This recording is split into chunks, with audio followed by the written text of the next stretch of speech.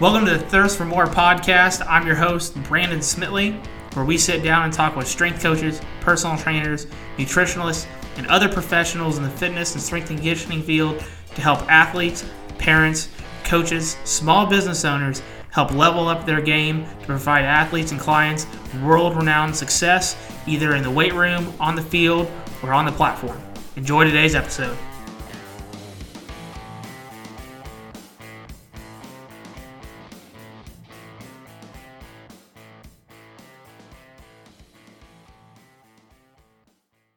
On episode 2 of the Thirst for More podcast, I sit down with strength coach Lucas White, who's the assistant athletic performance coach at San Jose State University.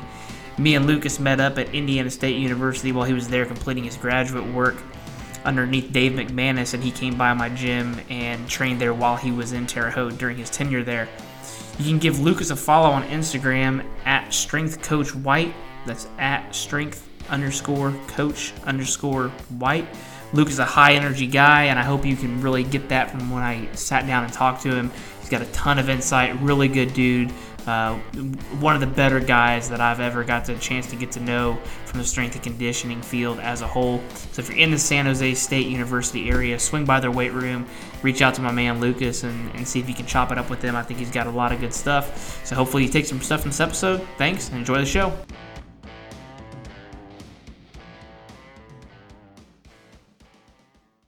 Hey, Coach, it's Brandon. How you doing, man?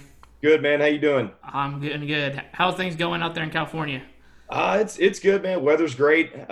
Just moved into a new apartment, so I've been just got settled in, and we're trying to do as best we can, just like every other staff in America. We're trying to take care of our student athletes as best we can with the whole COVID-19 situation going on. But other than that, we're doing all right. We're doing well. Good deal. I would say that you guys probably have it pretty rough, considering you guys aren't able to go in the weight room.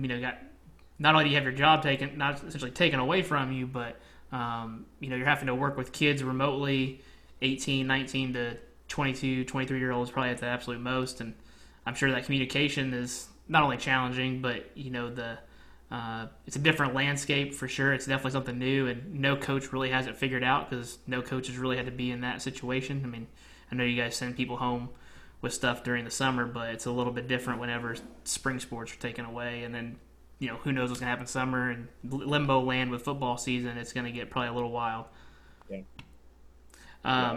That's crazy, man.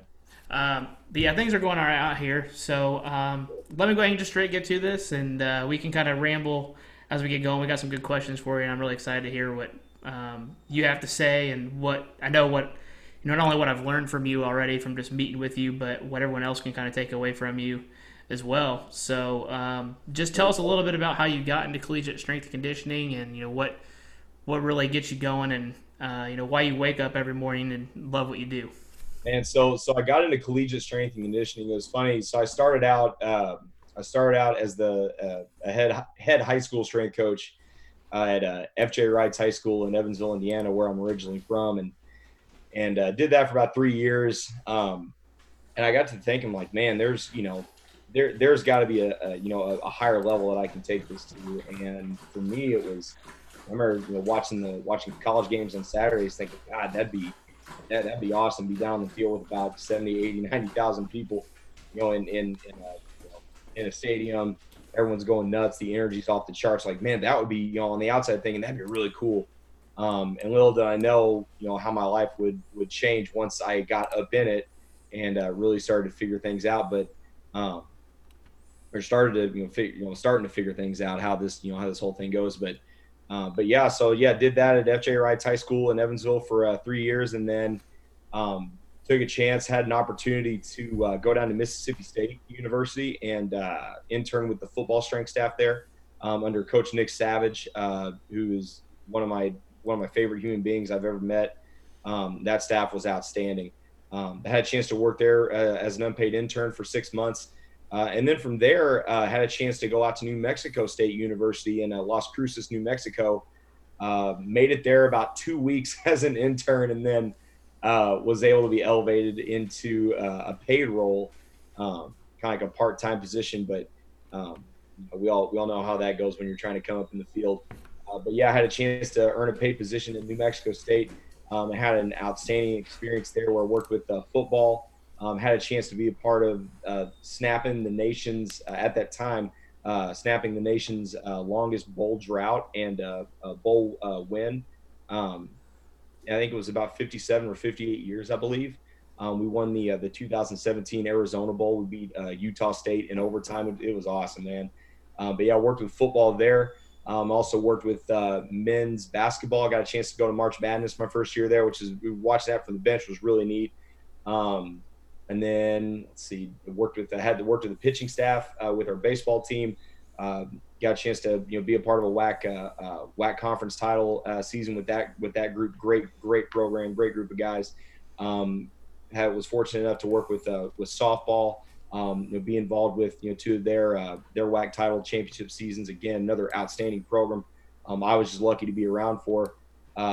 And then also had a chance to work cross country and track and field and be a part of a WAC title season with women's cross country. And again, those teams were outstanding, and that was a very important, but very pivotal 2 years, not only professionally but personally as well.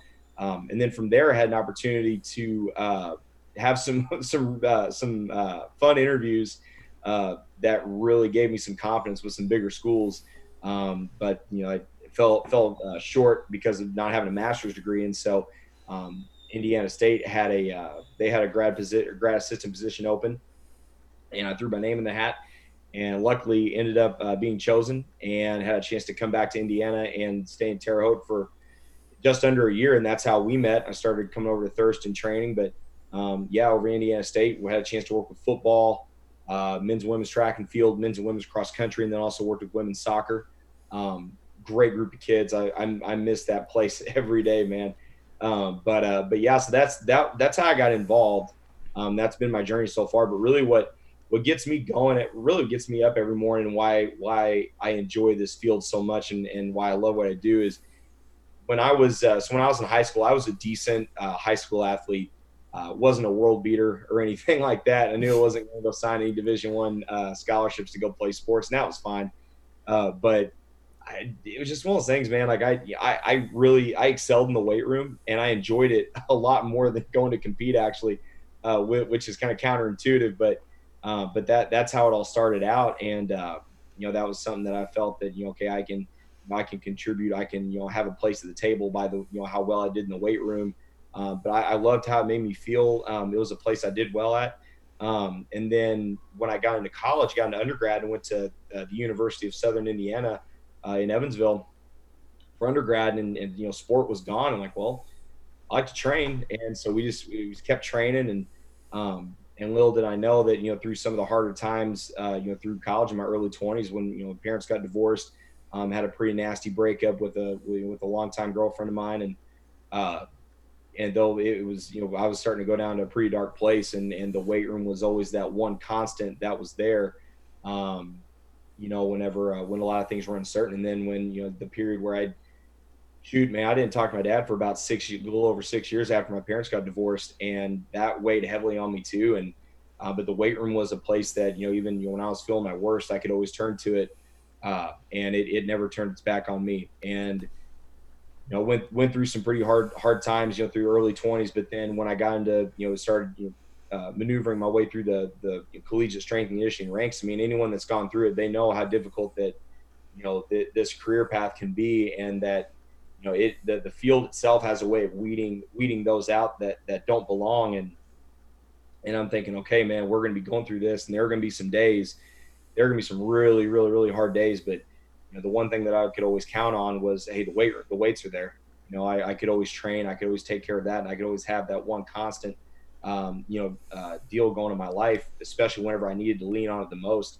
And I just really what gets me going though is I know what the weight room can do for people. I know the value that it can add to people's lives, because it's added a lot of value to mine. And it's really given me a purpose. It's given me something to latch on to, and something that I love everything and all things strength, man. And the fact that I have an opportunity to share that with collegiate athletes, with student athletes that are 18 to 22, 23 years old in some cases, where they're very, very formative years, and you can have a massive impact and a massive influence. The fact that I get to share strength with, that I've had a chance to share strength with all the teams and student athletes and coaches and and institutions that I've had the opportunity and the pleasure to coach at. That gets me excited again, because I know the value that the weight room can bring, the value that the training can bring to your life, because it's done a lot for me. And so that's why I get up in the morning, because I think that that's a responsibility and an obligation, something that I take on willfully, is to share strength with everyone that I come across, and hopefully be able to make that kind of impact, and show them that this is something that can add value to your life long after your career as an athlete is over. Right. I think something that you said that was really valuable in that is that you were not like a crazy all-star athlete. You had to benefit from what you could, and the weight room kind of gave you that edge, even though you might have not been the most athletic kid, and you didn't get Division I scholarship. I didn't either, and that I can really understand with that, because that's why I started lifting. I'm 5'1". Anyone that looks at me is like, there's no way that guy has a future in basketball. And I always thought I did, and I was like, man, I was good. I could handle the ball and I could shoot, but as I got older and everyone just grew past me and I stayed the same size, I was like, all right, well, maybe this isn't the sport for me. But I didn't exactly give up. I went to the weight room and worked, but then that's how I found wrestling, and I was like, man, I'm strong for my size, and you put me on a mat with somebody, and I can use that to my advantage, because I started wrestling in freshman year, and that's way too late. You talk to any good wrestler at the collegiate level, especially Big Ten, where I went to undergrad. If you've not been wrestling since 8, 9, 10 years old, your chances of probably making that Division I team at the Big Ten, those top 20 schools, that's definitely not going to happen. The mat time is just really important, and the weight room was the place that I got to have that advantage. And as a freshman, I was able to walk into a room with 3 weeks of training and be a junior, merely because I could just put him where I wanted him. I didn't know much, but he just couldn't fight that off. And so I can definitely understand how that weight room aspect gives you not only that mental confidence, but you can put that in your back pocket. And then, like you said, as you get older, while you may not have that Division I experience, you know what it's like to have to work to be better. And that's the one thing I think a lot of college kids don't realize. They're used to being the stud, and when they go into a room full of studs, what are you going to do that's going to give you the advantage? Now, obviously, collegiate programs, are investing in their athletes and making these, basically mandatory at this point in the staying in the game. But the kids that obviously work the hardest in the weight room are usually rewarded with that on the field, and 9 times out of 10, I'd be willing to bet based upon what you've seen. So I totally get that. I understand, and I would be really interested to see how many good strength coaches, do not have some kind of athletic background to where they failed, to where they weren't a good athlete, because, like you said, that having to work hard in the weight room can make you a really good person. And part of being a good strength coach is being a really good person, because it's not necessarily the sets, the reps, the load, and the volume. It's about communicating with those athletes and getting them to buy into what you're doing, whether it's the best thing that you have available. Like you said, when you're Mississippi State, you guys probably had a ton resource-wise, and then you're talking about a New Mexico State where the resources were pretty slim. So it's funny you make a really good point, because talking about having not a lot of college, you'd be interested to see how many college strength coaches had or don't have a background in sports, and that's, or at least background in collegiate sports. And that's actually been a question that I've been asked several times on interviews. And actually, I got asked it on when I was interviewing out here at San Jose State. And the whole idea is that you get if you played, say you're looking at college football, right, and you're like, well, okay, do you have any experience as a collegiate football player? No. Division I or Division II, whatever. No, I don't. And one of the questions I got asked was then how give us your rationale of how you can say that that you can have an idea what the guys are going through when they're training. And it's like, okay, it's that which, hey, fair question, right? Fair question. Yeah, absolutely. But where my answer to that was, and always will be, okay, yeah, you're right. I didn't play Division I ball. Great. At the end of the day, though, like if I'm going to go get my teeth cleaned, I'm going to go see a dentist, right? If I'm going to get my oil changed, I'm going to go to the car shop and go to the mechanic, have them change the oil, or if I want to have an awesome dinner, guess what? I'm going to go to the place that cooks the best food.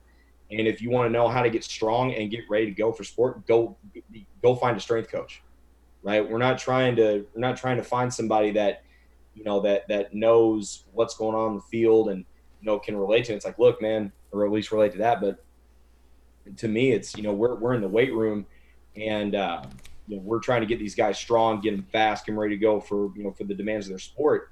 Uh, you're going to go to a strength coach. And I think that's one of those deals where it's like, yeah, I may not have played in front of 70, 80, 90,000 people, but I've been under 5, 6, 700-pound barbells, and I've been able to come out on the other side, with a completed rep with a W, and a healthy body.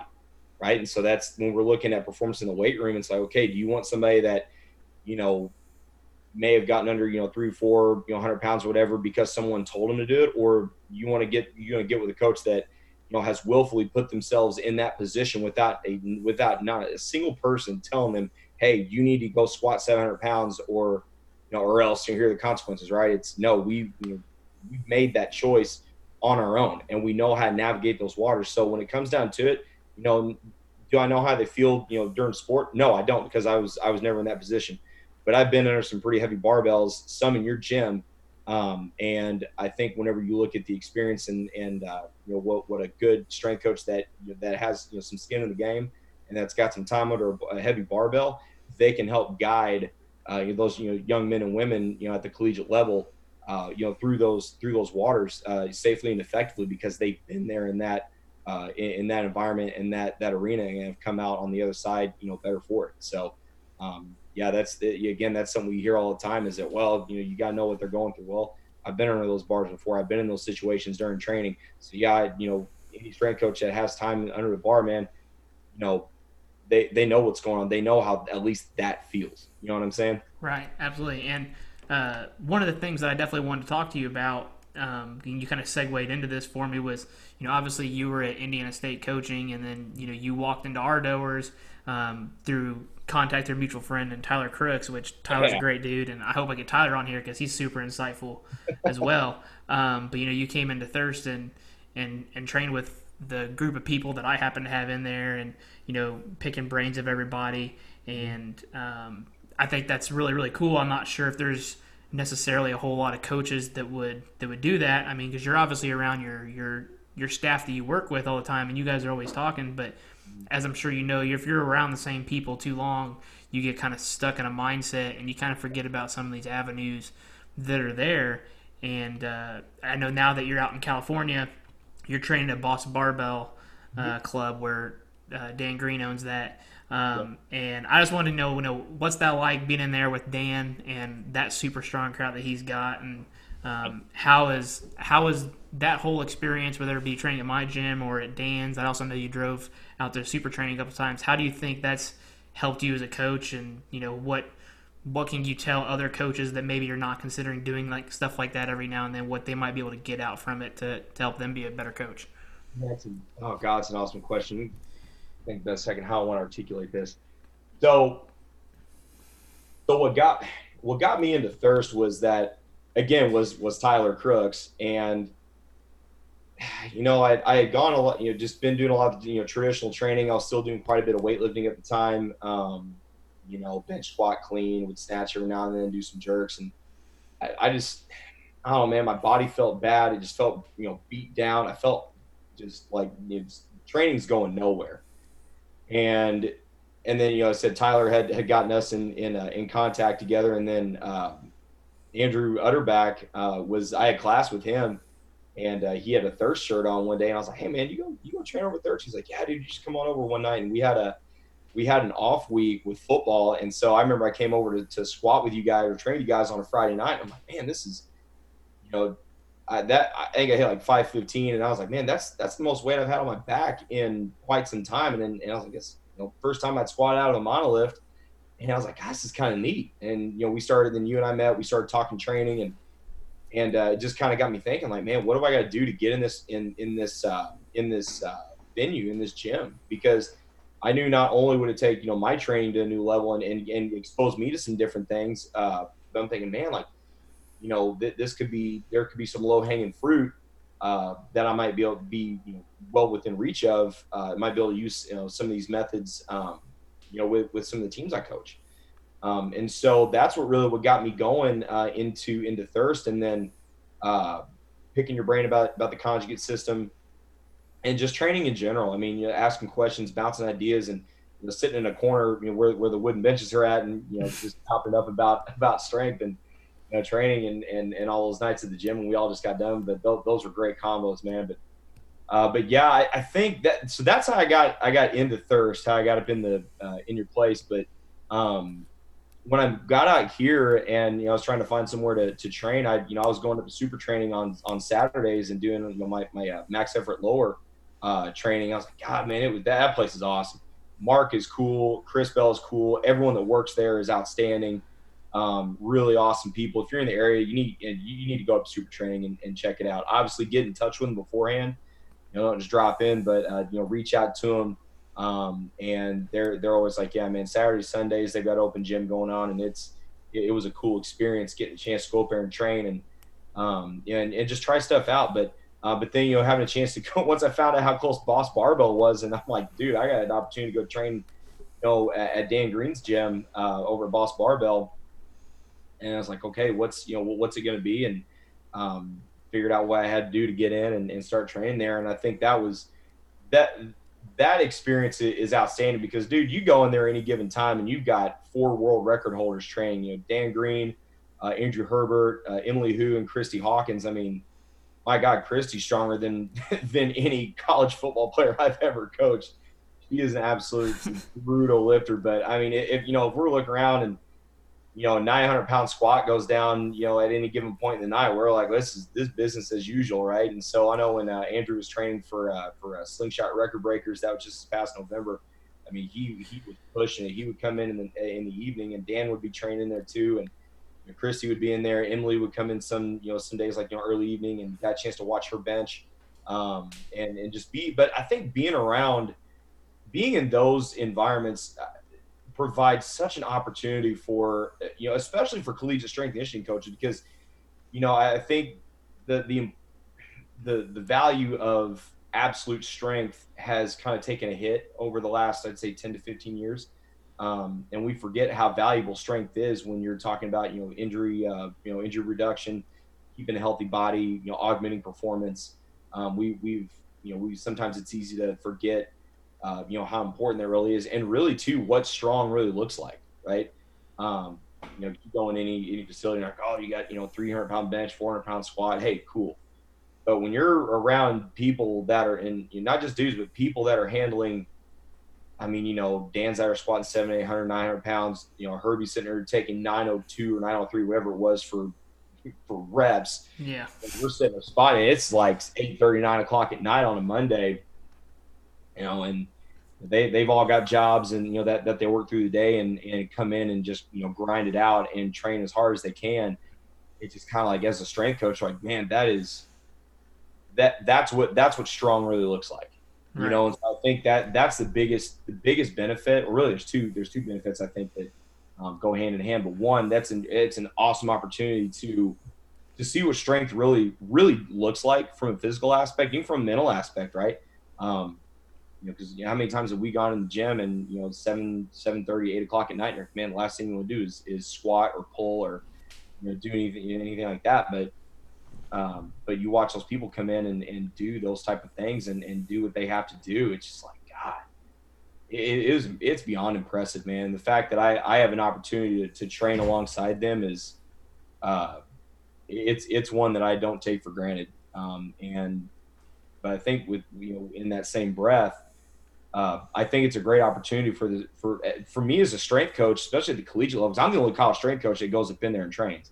And do I have a great facility at San Jose State I could use? Sure, absolutely. And every now and then, if schedule permits and I've got something going on, got a lot of stuff to do, I'll catch one every now and then in our weight room. But it's nice to get out of the room or the venue or the environment rather that we're me and our staff are looked at. Our staff and I are looked at as like the authority on all things strength. and condition related in that facility, which, rightfully so. We are members of the strength and conditioning staff. Um, but it provides me an opportunity to get out of my wheelhouse and get in somewhere where it's like, dude, you're a blip on the radar, man. It is a lesson in humility every single time I go in there. But I think it's been great, man. It's been good because it's like, okay, you can't just go in someplace and like, oh, I'm a Division I strength coach, I work football. Great, who cares? You got dudes that are out squatting you by 3, 4, 500 pounds in some cases. And it's like, yeah, you're right. Okay. And when you're around people that are the best in the world at what they do, it's okay, man. Like, come in, train hard, but you better find a way to add value and to add something, bring something to this gym. Or else it's like, well, what are you really doing? Right. So Right. I think, and really to kind of narrow this down, it's been great because it's gotten me out of the wheelhouse, and it's, I've experienced a lesson in humility. With like, okay, this is what strong looks like, right? And so for me, it's been good to be able to keep that in perspective. But I think too, and this is something else that I think that more a lot of strength coaches do a good job of. But from a social media presence and social media standpoint, when you've got you follow athletes will follow you on Instagram and Twitter and all that stuff, and I think that's a great way to build some rapport, and build a little bit of trust, within the teams and the kids you're coaching, because you're asking, hey man, get under this bar, bench it, squat it, pull it, clean it, whatever the case is, right? You're asking a whole lot of them from a training aspect, from a training standpoint, and it's kind of like, well, all right, man, well, coach, what are you doing? What's going on with you? So I think I think that adds some value, and that gives you a little bit of it gives you some rapport, right, with the athletes that you do coach.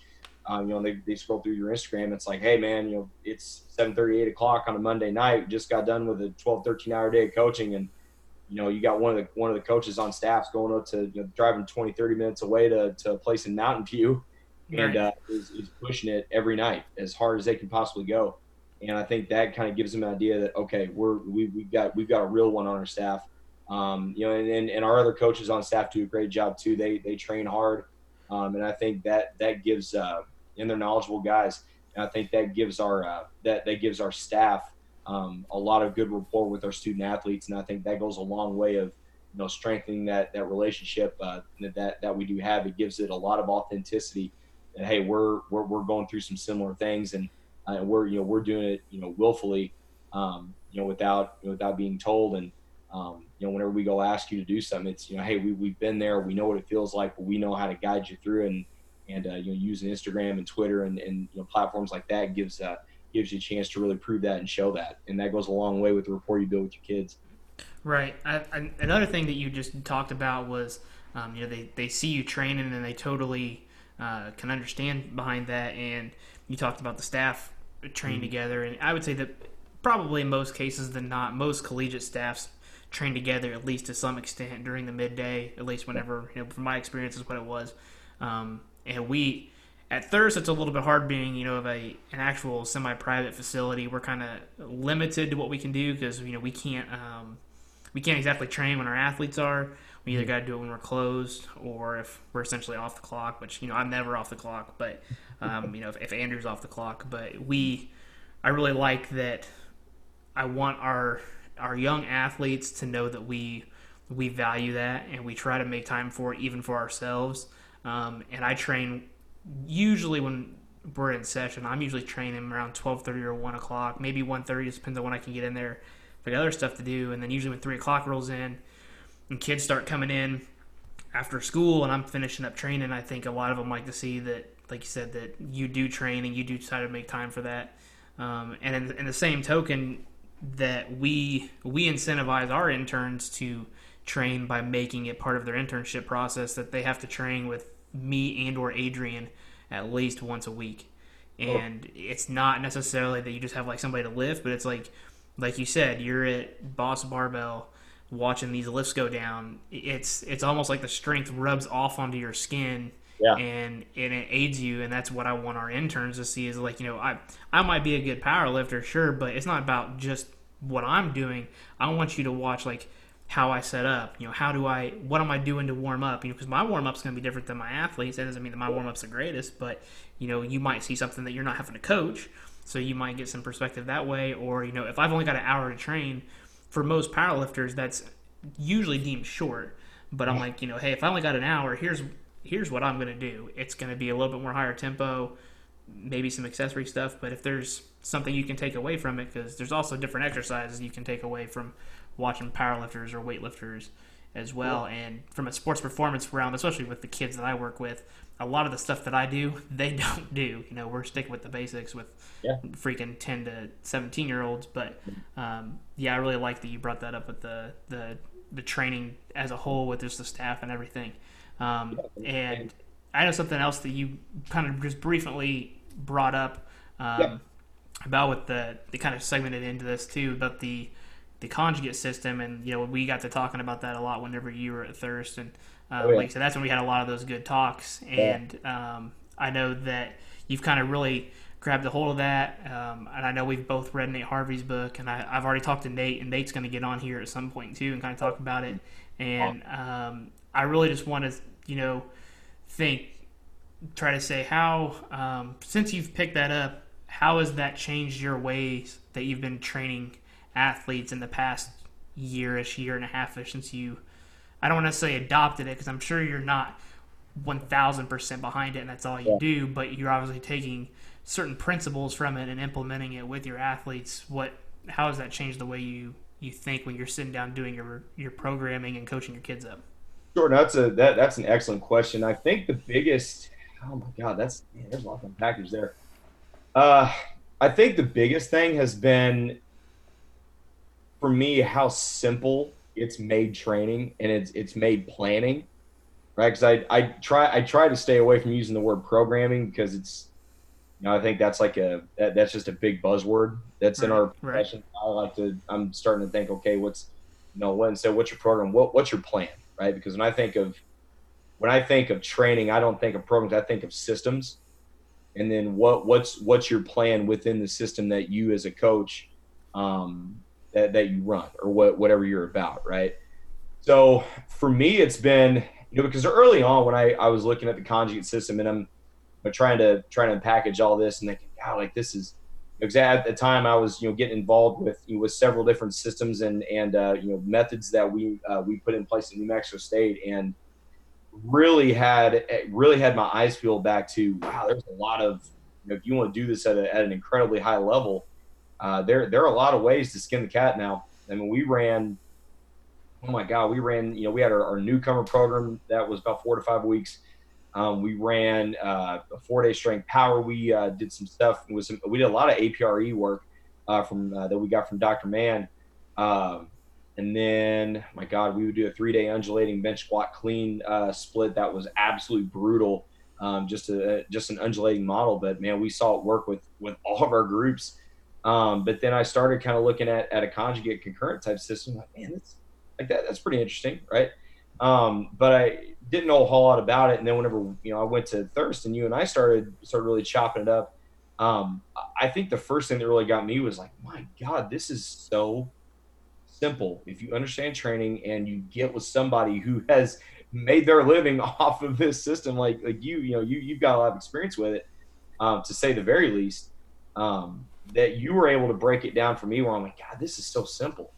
So I say that because you look at like say like when I plan or get ready for a max effort day, whether that's an upper or lower, I think you had told me, like, hey, if you're gonna even with my own training, hey, in 3 weeks, take a heavy 5, then take a heavy 3, take a heavy 1. And I'm like, well, okay, that makes sense. And they're like, what percentage? Like, well, just whatever you got for 5, 3, or 1, whichever week it is. I'm like, okay, I can do that. So I think for me, I'm thinking, God, that's so simple, and it was nice because it really got me back to thinking, okay, what do I really have in the tank? And I think that's one of the big things that that Nate talks about, in Conjugate U, is that you've got to, one of the hardest things, he said a couple times on some videos I've seen on YouTube, but, and I think Dave Tate maybe even talked about it as well, but that's, teaching people how to train instead of just,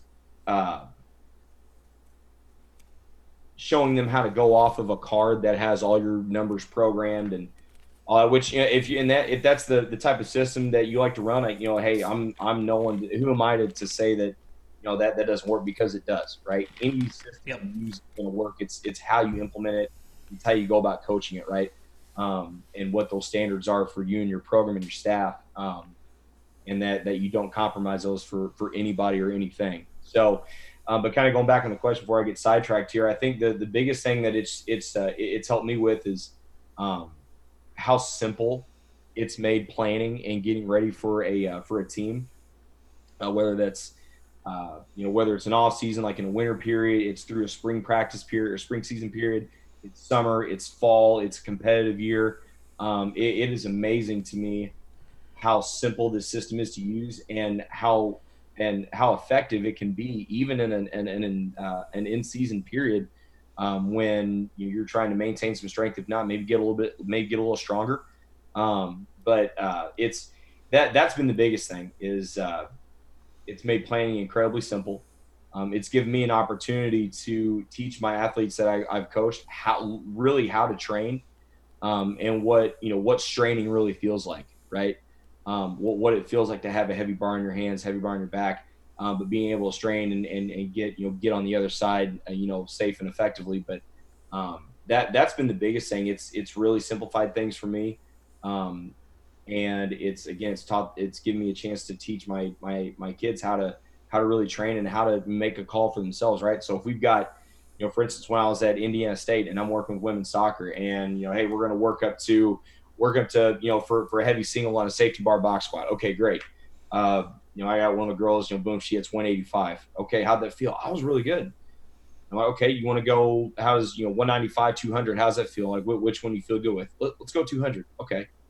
So now you've essentially, as a coach, you've helped guide your athlete, right? To, hey, here are two options. I think you could be good with either one. Which one do you feel confident with?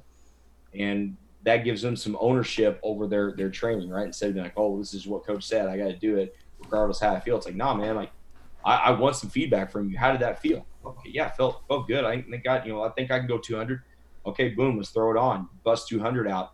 And bar slowed down a little bit more. Okay, you wouldn't go 210, 215. There's one more attempt in there, one more set in there. Let's go 210. Okay, great, cool. Air on the side of caution. Boom, hit that and rack it. And so again, you've given ownership of of training to the athlete.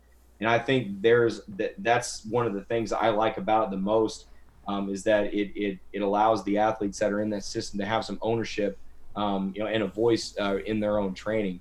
But even then too, from a dynamic effort standpoint, that's been a great thing, because if you go in and you bust it on Monday and Tuesday, with some high volume, on squatting and pressing and your accessories, you just totally fried it out. And it's like, okay, well, what say you may take Wednesday off, but you got to come back on Thursday. What are you going to do? I mean, you're not going to try to put a low between 70, 80, 85%. Something for either high volume, or still try to move some decent weight. I mean, you're probably going to be pretty sore, and fatigue's going to be pretty high. So for me, the dynamic effort, if you have that base level of strength to display quickly, I think dynamic effort, towards the end of the week, was something for me that was that was very beneficial, because again, we could get a lot of work done in a very short amount of time. We were able to steal a little conditioning from the you go I go tempo, and typically time that out between 45 seconds to 1 minute, but in a lot of cases, we were able to work between 30 and 40 seconds, right? And we know, looking at a lot of field sports, that's very, very typical, right? 30 to 40-second rest, 4 to 6, 7 seconds, of activity, and that transpires for the course of a half, or 3/4, 4/4, whatever the case is, whatever your sport is. But that's very indicative to sport.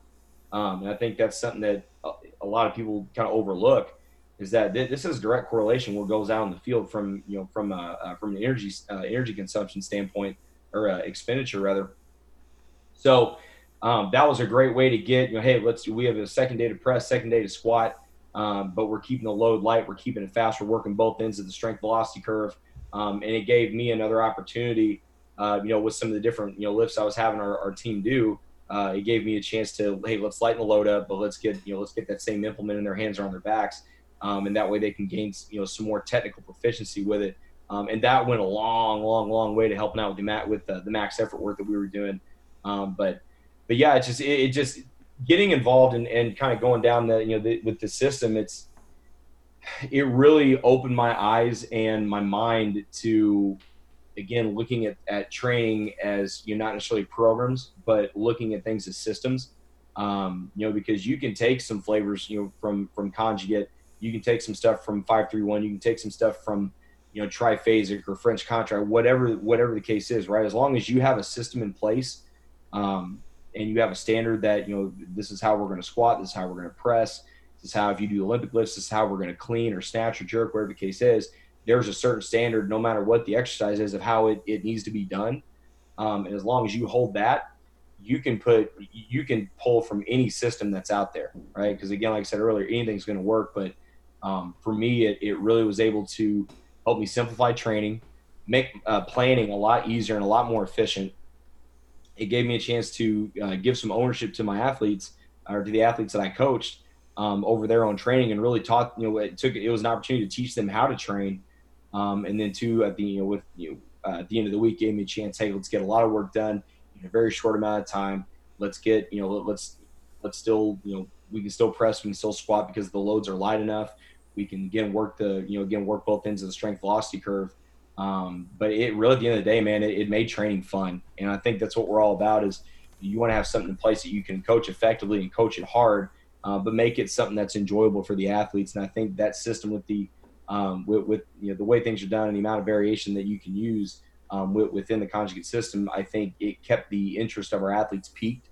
And that made my job a lot easier. But there's a lot of good out of it. And that's where it's really taken me. Right. And even if say you got on your card like, hey man, we're going, we're going to take 80% for 82% for a set of 5 to 7. For me, I'm kind of looking at, well, I'm not so much worried about reps 6 and 7. I'm looking at how close we can get to that 5. How hard can we push an envelope? How close can we get to that true top set of 5, right? Because after that, it's okay. You look at 5 chances of something going wrong as opposed to 6 or 7 chances of something going wrong. I'm gonna push it as hard as I can to where that 5th rep is it, and then I'm gonna get them back in the rack, whether it's a bench or a squat, and then start moving the needle, from there on out. So that's how it's really influenced me and how it's shaped, the way I look at training, the way I look at planning right now. Right. I think the one thing that you said that I really liked was that how it simplified stuff, but also how you were able to kind of essentially plan a little bit easier. The nice thing about that system as a whole is that no matter what time of year it is, you're not really running. If you run I would say you probably see a lot of block in college, and you got, in most conjugate systems, 3 to 5 weeks are generally your typical waves, so to speak. And it's super easy that as the season goes, you can adjust and ease those 3 and 5 week training sessions as you need to get where you want to be. So like you were saying, if you're in season, you know what in season is going to be, you know what your season looks like. So when you're in off season, you got your volume a little bit higher because you got them in the weight room not only more, but practices are usually less. And as you get closer to season, you can start tailoring off that volume. But like you said, you can still keep the heavy work in so that the strength sticks around all year. And then you can still keep your dynamic work in. You just pull back on maybe a couple sets, or maybe even drop the percentage just a little bit, so that they can recover from practice and everything. But like you said, it's super flexible. Because I think the biggest thing that I saw whenever I spent time in college weight rooms was that if they used a percentage, the biggest thing I wondered was like, these are college kids, like you said, 18, 22, 23 years old. Some nights, especially, I'm sure you see it a lot on Fridays, especially in colleges out in California, Thursday nights are a little bit wired, so they come in for a Friday lift, and if you're running off a percentage-based program, that 90% is probably 100% for the day for most of those kids. And I think it's just really hard to auto-regulate that percentage. I know you want to try to set a training max low, but if you've planned out an 8-week training phase, ideally the kids are going to get stronger every couple weeks, and your numbers are going to start to tick up.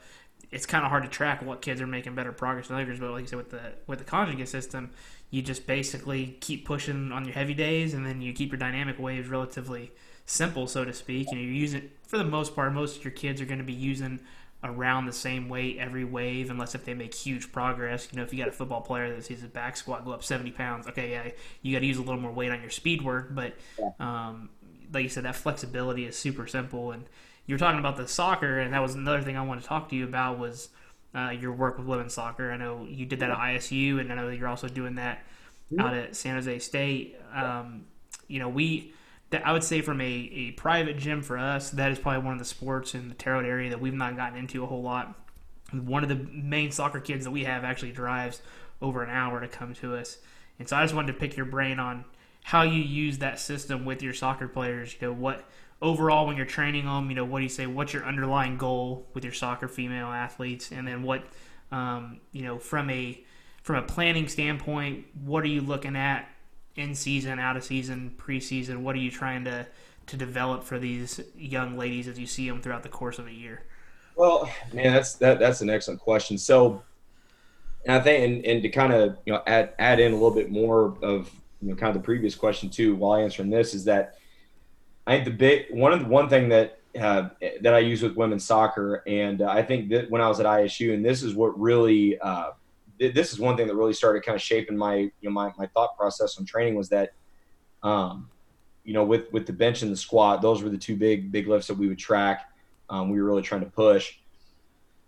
I started getting to the point where I'm thinking, I've seen across all sports, right? We've seen, athletes, regardless of the sport, take a set of, an AMRAP, right? Or you're going to try, hey, get, 5+, 8+, right? We're, sets of 10, whatever, on a bench or a squat. And it's like, look, man, when fatigue really starts hitting in and you've got a big multi-joint compound movement like that, where, if the slightest bit of fatigue starts to throw even just the slightest thing off, like, we start to see the knees cave in on the squat, we start to get tilted over, get folded over. It's like, man, that, the fatigue is really starting to set in on a big lift that we're really trying to push. And to me, I'm looking at that as, man, that's a recipe for a lot of stuff to go wrong. So where I started, started looking at with training was with women's soccer at ISU, is like, okay, let's work to this top set of 5, 3 or 1, whatever the case is, right? For whatever variation that we were using that week, or that wave rather. And from there, like that's it. We're done with the main lift. We accomplished what we needed to accomplish, and let's shut it down. And I will get my volume elsewhere. I'll get it on secondary, probably like dumbbell work, pull-ups, pull-downs, rows, single leg work, hamstrings. That's where that's where I would get a lot of extra volume that is typically a little bit of a conversation point when I'm talking to other coaches about utilizing that system. They're like, well, it's not a whole lot of volume on the main list. Like, well, I mean, on the max every day, you're not trying to take really a 10 rep max, right? I mean, the whole point of it is to strain, right? Teach athletes how to strain, and try to at least touch 90 if you're running a true conjugate type of deal. And if hopefully set a new at least touch 100, at least touch 90, hit 100%, and maybe go set a new record, right, on the variation that you're using. But with the way that I would wave it out, I looked at it as, okay, that first week it's a hey, top set of 5. It's a great chance to gain some technical proficiency, get a feel, get their feet wet on whether it's a safety bar box squat, it's a front box squat, if it's a close grip bench, a floor press, whatever the case is. So I would use that first week as a little higher volume, no big deal, but we're still able to gain some technical proficiency. And then for me, that gave me an idea of, okay, they were able to get this weight for 5. That's roughly about 85% of a 1 rep max. And then that gave me an idea, hey, here's where the triple may be. Here's where their heavy single might be able to be at, right? And so for me, it was nice because it gave me a roadmap of things to attempt or loads to suggest once we got up to those weeks of heavy 3s and heavy 1s. But yeah, we're working with women's soccer out at Indiana State, and then now out here at San Jose State has been great. I think that if you're a male coach within collegiate strength and conditioning, I think being able to effectively coach and build rapport with the women's teams is huge, and it will make you a better coach, right? It will make you a much better coach. And that's what it's done for me over the last, year and a half, 2 years, working with women's teams everywhere I've been at. But especially with soccer, my main goal with them is, because when you look at soccer, right, whether it's men's or women's, what are they typically been playing this sport since they were 4 or 5, 6 years old, right, very young. And so when you get to the college level, you're looking, you're anywhere between 18 to 22 years old. Well, that's essentially, you're looking at 14, 15, 16 years of playing soccer. And what we all know we do in soccer, we run a lot. There is a ton of running in soccer. Well, you want to know why you've got all these, we see a lot of hips, ankles, knees, groins, hamstrings, lower backs, right? Well, what's the one place they haven't spent much time in, if at all? It's the weight room. So when you look at the strength deficit across the board in soccer in general, I think that's a massive glaring hole. So for me, it's I'm trying, especially in an off-season period, I'm trying to get as much out of that time period as humanly possible. I'm trying to take their absolute strength as high as I can, because I know once we get into the summer months, and then we get into fall camp and into the season, the volume of running is going to crank up. To meet the demands of sport, it absolutely has to. There's no way around it. As big of a proponent of strength as I am, I know that's going to set the base. But if you're going to be playing a sport such as soccer, like you need to be, aerobically, you need to be fit. There's no denying that. But I think where the weight room can help is that it can prepare the athletes for whenever we do, when we transition into, those periods of higher running and higher field work, higher times of field work.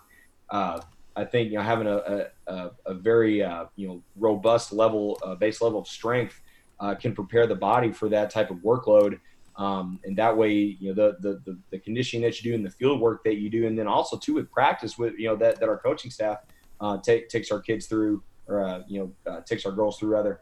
Now all of a sudden you're having more efficient, more productive sessions out in the field, which that's where it's really going to show up. So I think with a lot of teams I coach, it's, hey, let's get a robust level of strength built, right, a base of strength, because everything else is gonna is gonna stack up and layer on from there. So whether it's, especially if it's out of season, if it's in season, off season, we're trying to push needle as hard as we can from a strength standpoint. Once we start to get to an in season period, maybe every third or fourth week, hey, let's be able to touch on this first, let's say, hey, week 4, boom, let's at least be able to touch 80% for a triple, and then okay, boom, maybe that couple more weeks down the road, same week 8, let's be able to touch 85 for a double, and then you go on to week 12, let's be able to touch 87 or 90 or whatever for a single, or whatever the case is. That's pretty aggressive, but that's the kind of thought process. Like, don't feel like you got to hammer them down, so hard, through that season. Have some markers that you're looking at, that you could look at and like, okay, cool, we're able to hit this at this point in season. We're, from a strength standpoint, we're good. And whether it's, hey, we're gonna, like I said, may have two times during the in-season period, that's something that's safe, something that's effective, and that gives you the feedback as a coach that you need, that you're looking for. I think you implement that, and for me, it was as long as certain points of the year we can touch an 80% load, I'm good. Because for me, in just my experience, that's been the base that I've looked at. And if we have trouble touching that that load, whether it's on a max effort day, in an in-season period, if we can't hit that, like, okay, we've got a serious issue going on. And then that also opens up a conversation with the athlete. Hey, what's going on? Are you okay? But yeah, typically, in season, that's, I'm trying to have, 1 or 2 markers throughout the year that, hey, as long as we're able to hit these, we're good. I'll keep everything else dynamic in nature. That way you can keep fatigue at a bare minimum, because they're getting plenty outside with practice, with games, with travel, especially with academics and social life. There's a lot that these kids are trying to juggle and trying to deal with. So for me, it's, hey, let's look at a full season. Okay, great. I'm going to have my two, my 2 weeks where I'm going to try to hit something, between 80 and 85. Okay, we're good to go. We hit that, boom. Everything else is going to be dynamic in nature from a lower half standpoint. Upper half, we can push that a little bit more, just because they're not, they don't run on their arms all day long. Right. You can still get some good strength gains from the upper half, but yeah, really, man, it's just trying the best we can. Let's bolster that body up. Let's get strong, and let's get it ready for the demands of an in-season period. But yeah, that's essentially what I'm looking for, and it's fun. It's been fun because here I've had 3 days in our off-season period before COVID really shut things down. We were able to go Monday, Wednesday, Friday, and so all I did there was I just rotated efforts. So we would have 1 week where we would have 2 upper body days and 1 lower body day, and then we would have another week where we had 2 lower body days and 1 upper body day, and I just kept rotating things out that way, and it was working well. We started seeing some movement, on squats, on presses, and then we on like our weighted chins, barbell rows, our hamstring work. A lot of those values and numbers started going up too, and thinking, okay, we're getting somewhere with this group. And then COVID came around and shut it down. So, but even then at Indiana State, I had 4 days. I was lucky enough to have four days a week with that group, where we ran 2 max effort days early in the week and then 2 dynamic effort days later in the week. And again, was able to put together those girls put together an absolutely amazing semester of work. I mean, they came in and got after it every single day. And our girls here at San Jose State do the same thing. They're about it, man. They're legit. And it's, whatever you ask of them. Okay, how hard I got to go? It's like, give what you can give and say less. They are an outstanding group of young women. But yeah, essentially with women's soccer, in my mind, I'm trying to drive absolute strength up as best as I can, while again, keeping safety in mind, right? Because they're not strength athletes. They're not going to grab a rack and put it out on the field and go bench, squat, deadlift, or do a clean, right? And like, well, whoever puts up has the biggest total is going to win the match. We're just going to play for fun, right? We're trying to use the weight room as a tool to augment what goes on, during competition on game day, and then hopefully keep the body healthy and strong, as we get deeper off into the competitive season. But if you keep that in mind and you keep safety in the front of your mind during training, especially during that time, you can't go wrong. But for me, I'm trying to build as much and keep as much strength as I possibly can with women's soccer. That's really good. I definitely know with the couple soccer kids that we've worked with, we definitely noticed that, like you said, they start soccer early. The soccer is notorious for just sport specification, and that was probably the number one thing. Because the difference mainly between you and me, you're at the collegiate program, and so you're talking with sport coaches, and so you're trying to give the sport coach what they want. And luckily at your level, the kids have the work ethic. You wouldn't be a Division I athlete if you didn't have the work ethic. Cool. Very rarely is that kid that's just absolutely genetically freakish, never had to work for anything, going to walk in your weight room. At the Division I level, everyone's got a work ethic to some degree. Some got a little more, but in the private sector, we see that parents come to us and like, Jimmy needs to be faster and more explosive. And it's like, okay, yeah, you're probably right. He probably does. And then you watch him do a cut, and you watch his knees practically touch each other, or his ankles practically roll, and he can't sit into his hip socket and use his glutes and his hamstrings. And it's like, no wonder why your kid isn't fast, is because every time he goes to take a step and plant, he's got a giant energy leak down the system from his foot all the way up into his hip, and then even his torso. You talked about low backs. I think that's a good thing. I think they also talk about more core strength, and like, yeah, a lot of kids do need that. But you got your kids laying on the field doing 50 crunches. That's not cutting it. We need to actually get that torso loaded up heavy, so that when they make that cut with that max force and that max velocity playing into the ground, they're able to transport it efficiently from ground to torso, and eventually into a ball, or maybe even a body, for that example, if they're having to check somebody.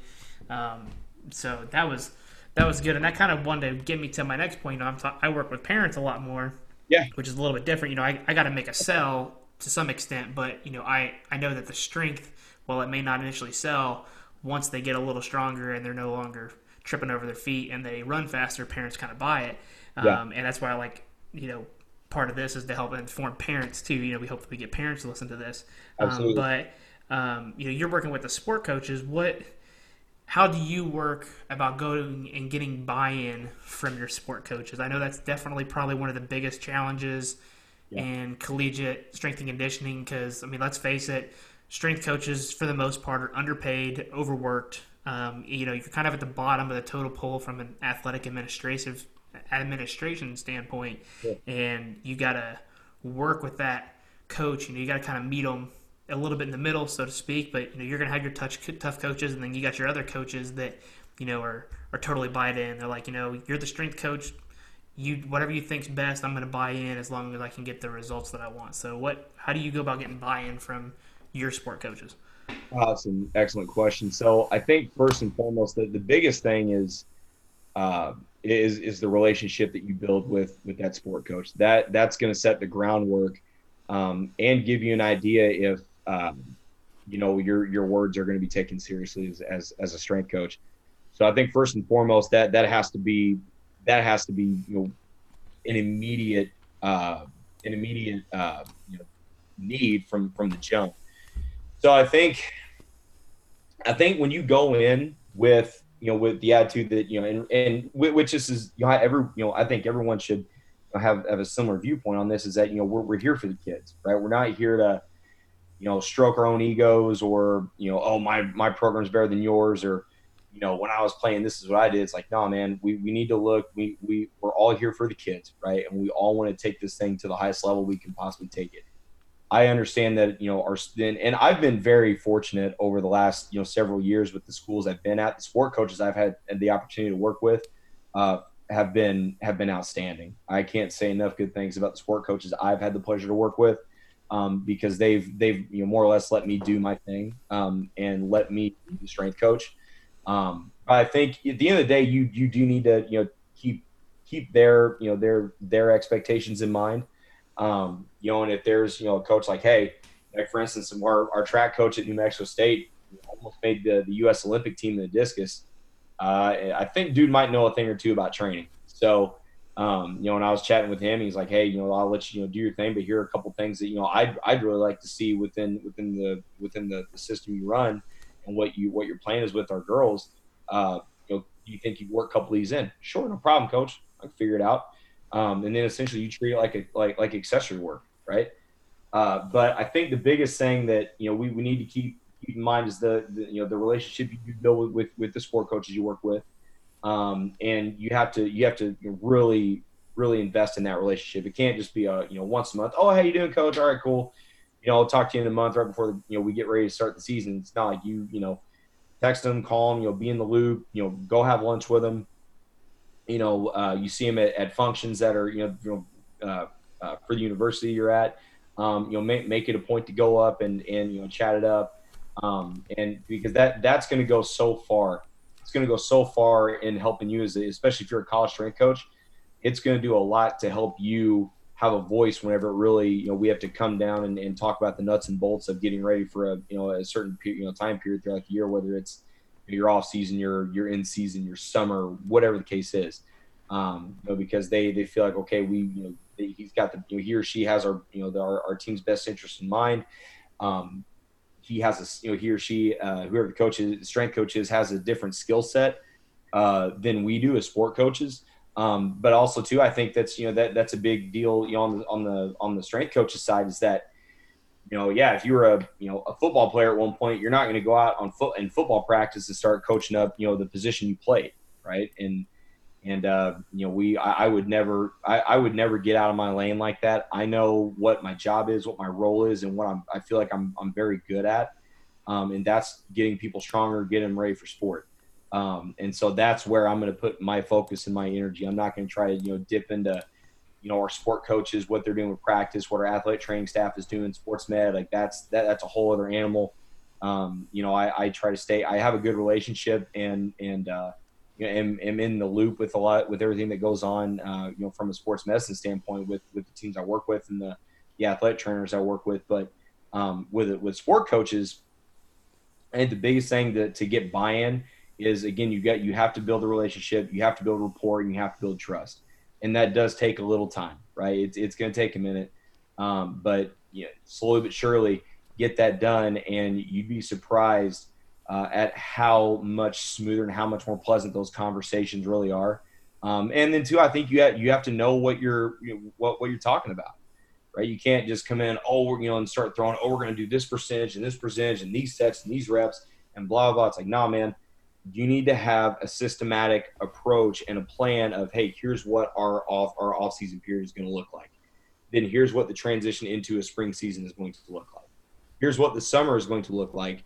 Here's what, fall camp is going to look like. And then our in season, here's what it's going to look like. And you don't have to have everything, to the T, but be able to show them a roadmap of, hey, here's where we're going to start. Here's where we're going to end. And here's what it's going to look like once we're in the competitive season. Right.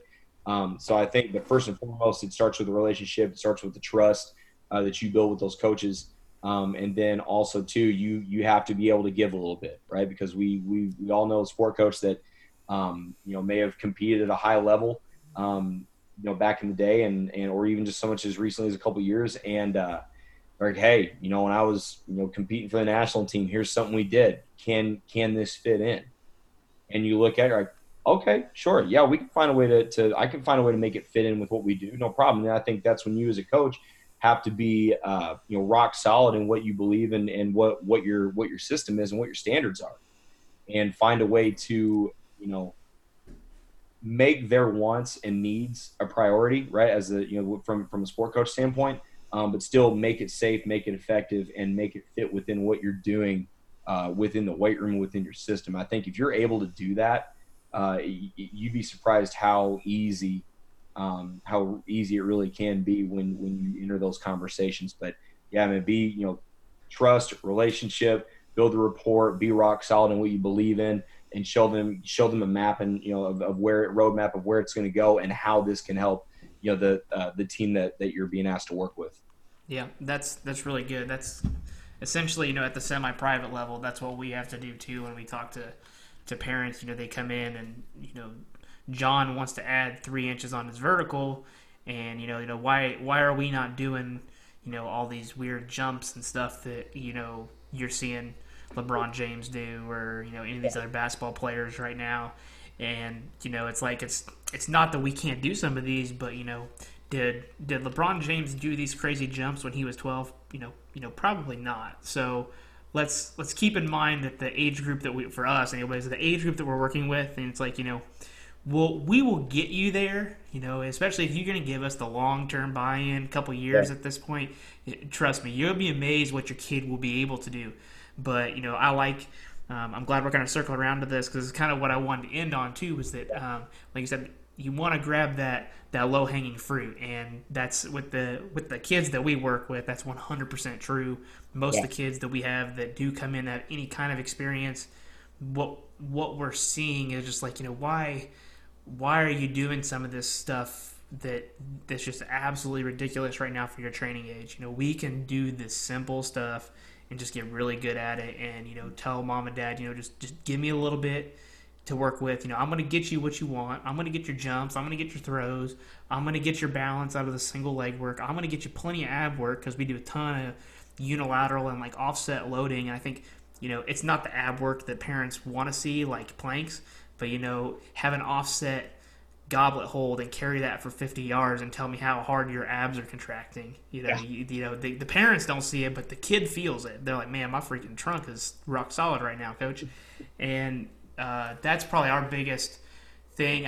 You were at Thirst at a good time when you saw Nathan come in, kind of as a pudgy 7th grader. Yes. And movement quality was abysmal, and now before COVID, we had a kid that couldn't do a body weight squat, and he's box squatting in the 3s for 5, at 14 years old. And I think that, that kind of goes to show that if you can just give me a little bit, and Nathan's dad has admitted multiple times, like, man, every time my son came to work with you for the first couple months, he's like, man, I don't know how this is going to make my kid a better athlete. Like, this stuff looks so easy. And my kid's saying he's sore, but I'm thinking, maybe he's just trying to kind of make him feel it a little bit. But he's like, now that I look back, he's like, man, the journey of that, I'm glad I listened to you and gave you a little bit of ownership, but you also gave me what he wanted. Because I told him too, I said, we do meet you in the middle. We're going to give you some of those prowler sprints and stuff like that. And that communication and that trust is really, really good. And the last thing that kind of brought me back to that I wanted to talk to you with, which is your good saying, the high quality juice. Can you, before we get off of here, can you kind of, for people that don't know, Lucas has got this high quality juice hashtag. It's absolutely awesome. Every time I see it, I love it. I love it when I see it on the bench at our gym. So Lucas signed our bench with we have it for mottos, basically for kids to kind of read and check out. And can you kind of just give us an idea of, first of all, I guess let people know what the saying is, and then kind of like where you got it, and then we'll kind of wrap up after that. Yeah, man. So the hashtag is high quality juice, and I think what I wrote on the bench was you got to reach for the low hanging fruit if you want to get the high quality juice. I think it was something like that. Yeah. But it's funny because where that came in. So I was in New Mexico. This is so funny. We're talking about this. This is great. When I was in New Mexico State, I had a chance to work under Don Decker, and he is one of the best I've ever been around. A guy that's been in the game a long time, but he really invested in me for the 2 years that I was under him. With some hard days, but I was much better for it. But there was just when he talked about the standard, right? It was because you look around on videos on YouTube all the time, or Instagram, or whatever social media outlet is spewing out highlight tapes of training and not just football. I mean, regardless of the sport, how many times have you gone on and seen just these horrendous squats, these terrible cleans, hips and butts coming way up off the bench on a press, just stuff that to people that have been around long enough, like, man, this isn't it. This is not effective. This is not safe. There is very little to no standard wherever this is. So that was something that Coach Decker, really instilled in our staff, was that there's, whether we press, we squat, we clean. We're doing chins, even down to like how we did single leg RDLs, include ham raises, and even like how the warm up went.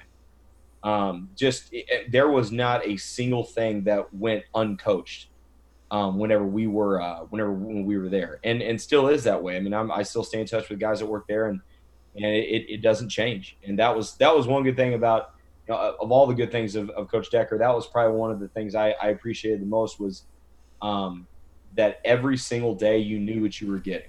And you knew what the expectation was. Was it hard to coach to? Absolutely.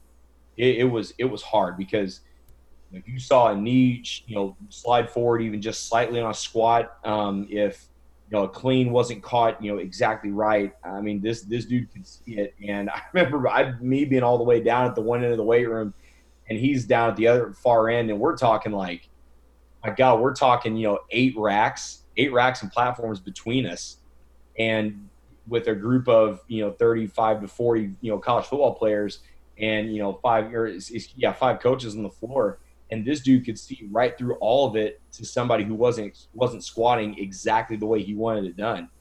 And I remember he would just come down and he would develop me from there on coach. Oh my God.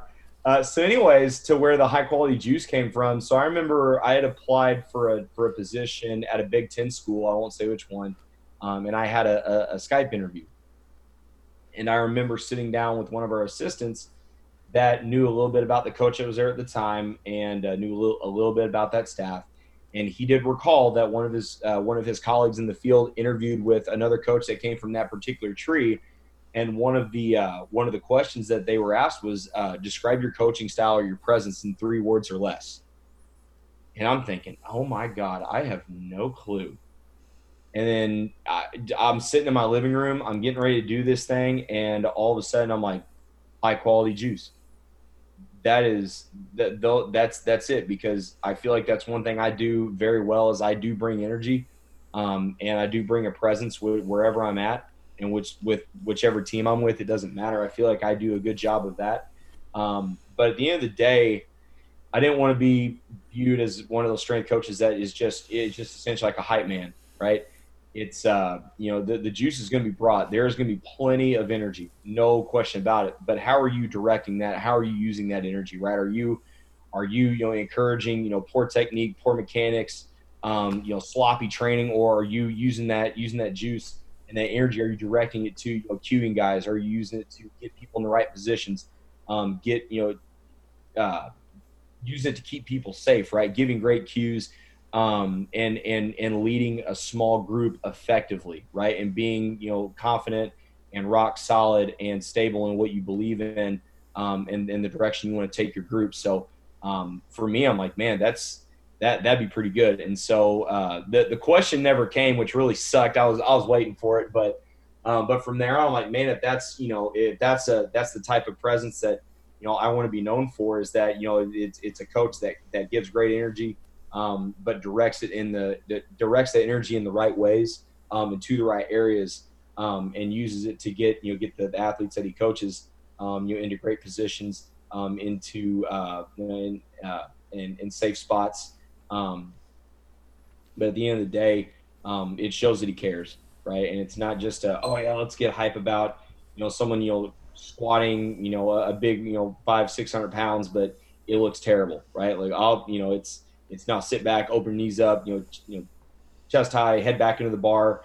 It's different things like that, right? Different cues, but it's how you project those cues, and it's how you direct that energy. Are you just being a guy or being a coach just to scream and yell, just to scream and yell, or are you doing something high quality and effective with the energy that you're bringing to the room? And are you doing it for the sake of the development of the kids that you coach?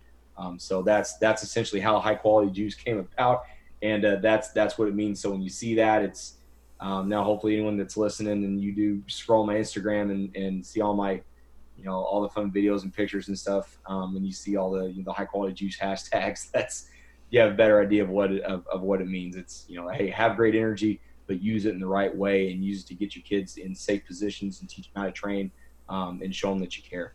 Yeah, that's great. I think a lot of people that are in coaching just in general, like that idea of high quality juice, because I will admit I'm not a super hype coach. It's just not it's not who I am. I'm pretty laid back, but if I got to bring it for a kid, I definitely will. But the high quality, the aspect of it is definitely something that I think a lot of people need to be reminded of, and that I think anyone, and that's why I was really, when we started, I kind of said that you're a super passionate coach. I think we're gonna have some images on like our show notes and stuff that people will be able to check out, and I think they'll immediately see from the images of how you coach. I think anyone that knows you knows it, but anyone that doesn't know you, they will quickly understand where that comes from, Yes. and how that relates overall to what you do. And like you said, some coaches have that and some don't, but you are without a doubt. After I learned that from you, I'm like this.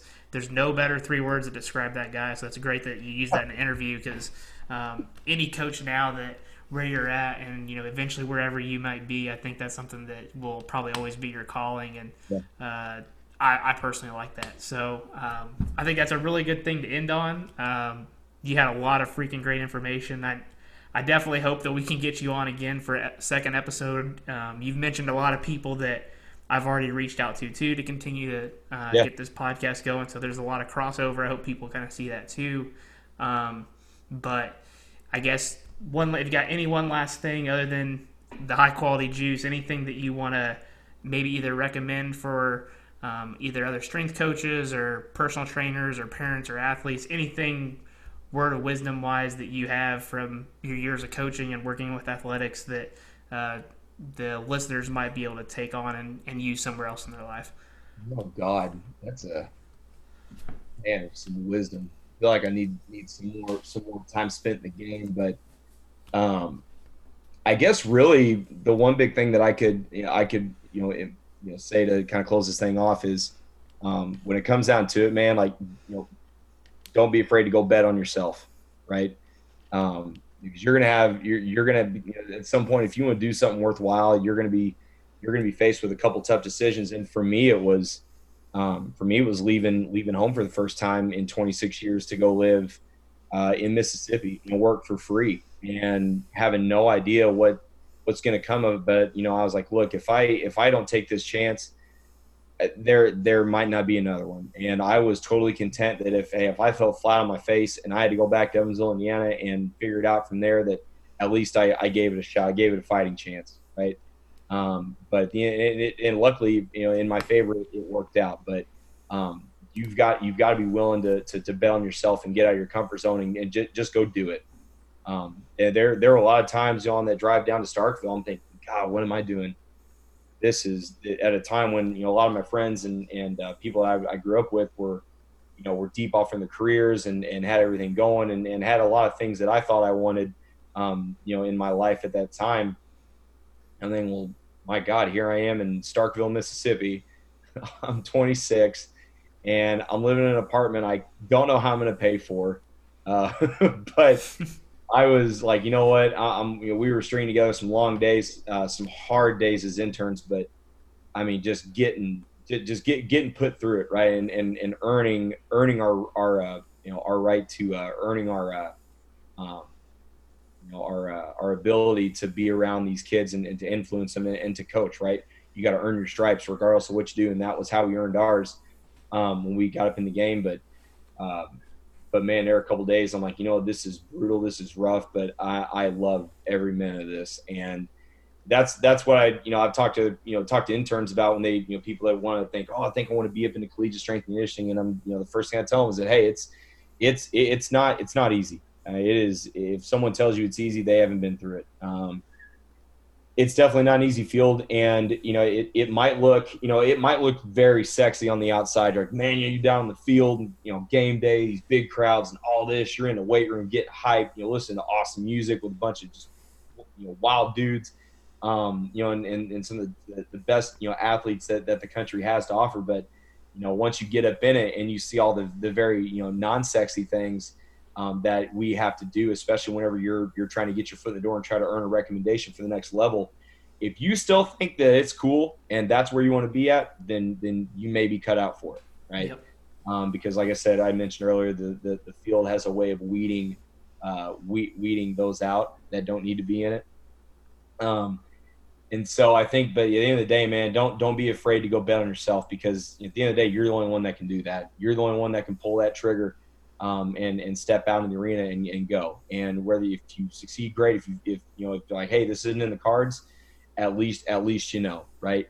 So that'd be the big thing that I can that I can kind of impart before we get off here. But quickly, just wanted to take, as anytime I have a chance to speak or share information or anything, or any of my experiences, I always like to give a shout out to the men that have had a massive impact on me. So Coach Decker, I know I've mentioned him several times. Nick Savage down at the University of Florida, Nate Peoples at Texas, Riley Allen at Ole Miss with men's basketball, Akeem Robinson at Southeastern University, Derek Leger at UT Tyler. Who else? Dave McManus, Indiana State. My boss out here, Gary Uribe. All these men have had a massive impact, on me as a coach and my development through the last 5-6 years. And I wouldn't be where I'm at if I wouldn't have come across those men and everyone else that have been on the staffs that I've had the pleasure to work with. So just big thank you to all those men, and really, really thankful that you gave so much of yourselves. So I would have the opportunity that I do now, and hopefully I can make you proud with how I represent myself in this field, as I move forward. So big thank you to all those guys. Brandon, big thanks to you, you and Adrian, for allowing me to come in the doors at Thirst and really help shape me as a coach and as a lifter and as a person too, because I was kind of one of those coaches that a little bit, not at a dead end, but I was pretty close, and I was looking for some answers. I got that and then some over at your gym at Thirst, and I miss training there every day. I miss being around you guys and the crew that we had there. But big thanks to you and Adrian and everyone over at Thirst for what you've done for me in this journey, man. I really appreciate it. Absolutely, dude. Thank you. We miss you all the time, and there's probably not a week goes by that your name doesn't come up some point, at least whenever we're open at the gym. And we get a lot of questions about our San Jose State flag that we have, and we just let everybody know. We say, hey, man, one of the best coaches we know is out there ripping it up. So I was like, we're going to show him that respect. So, we appreciate you. We hope you're doing well, and once we get this thing up, we'll definitely let you know. And we appreciate your time, dude. Awesome, man. Anytime you want to chop it up, get me back on. I'm always down, man. Just say the word and I'm there. All right, sounds good. Take care, man. All right, man. We'll see you. Thanks for listening to Thirst for More podcast. Give us a follow on Spotify, iTunes, Google, and other streaming services. Feel free to visit our website, thirstgym.com. That's THIRSTGYM.com. And click on the podcast tab to look over show notes and extra free resources. You can also give us a follow on Instagram at Team Thirst. That's TEAM THIRST. Or you can give me a follow at B Smitley. That's BSMITLEY for more updates on future episodes to come. I'm your host, Brandon Smiley, and we'll catch you at the next episode.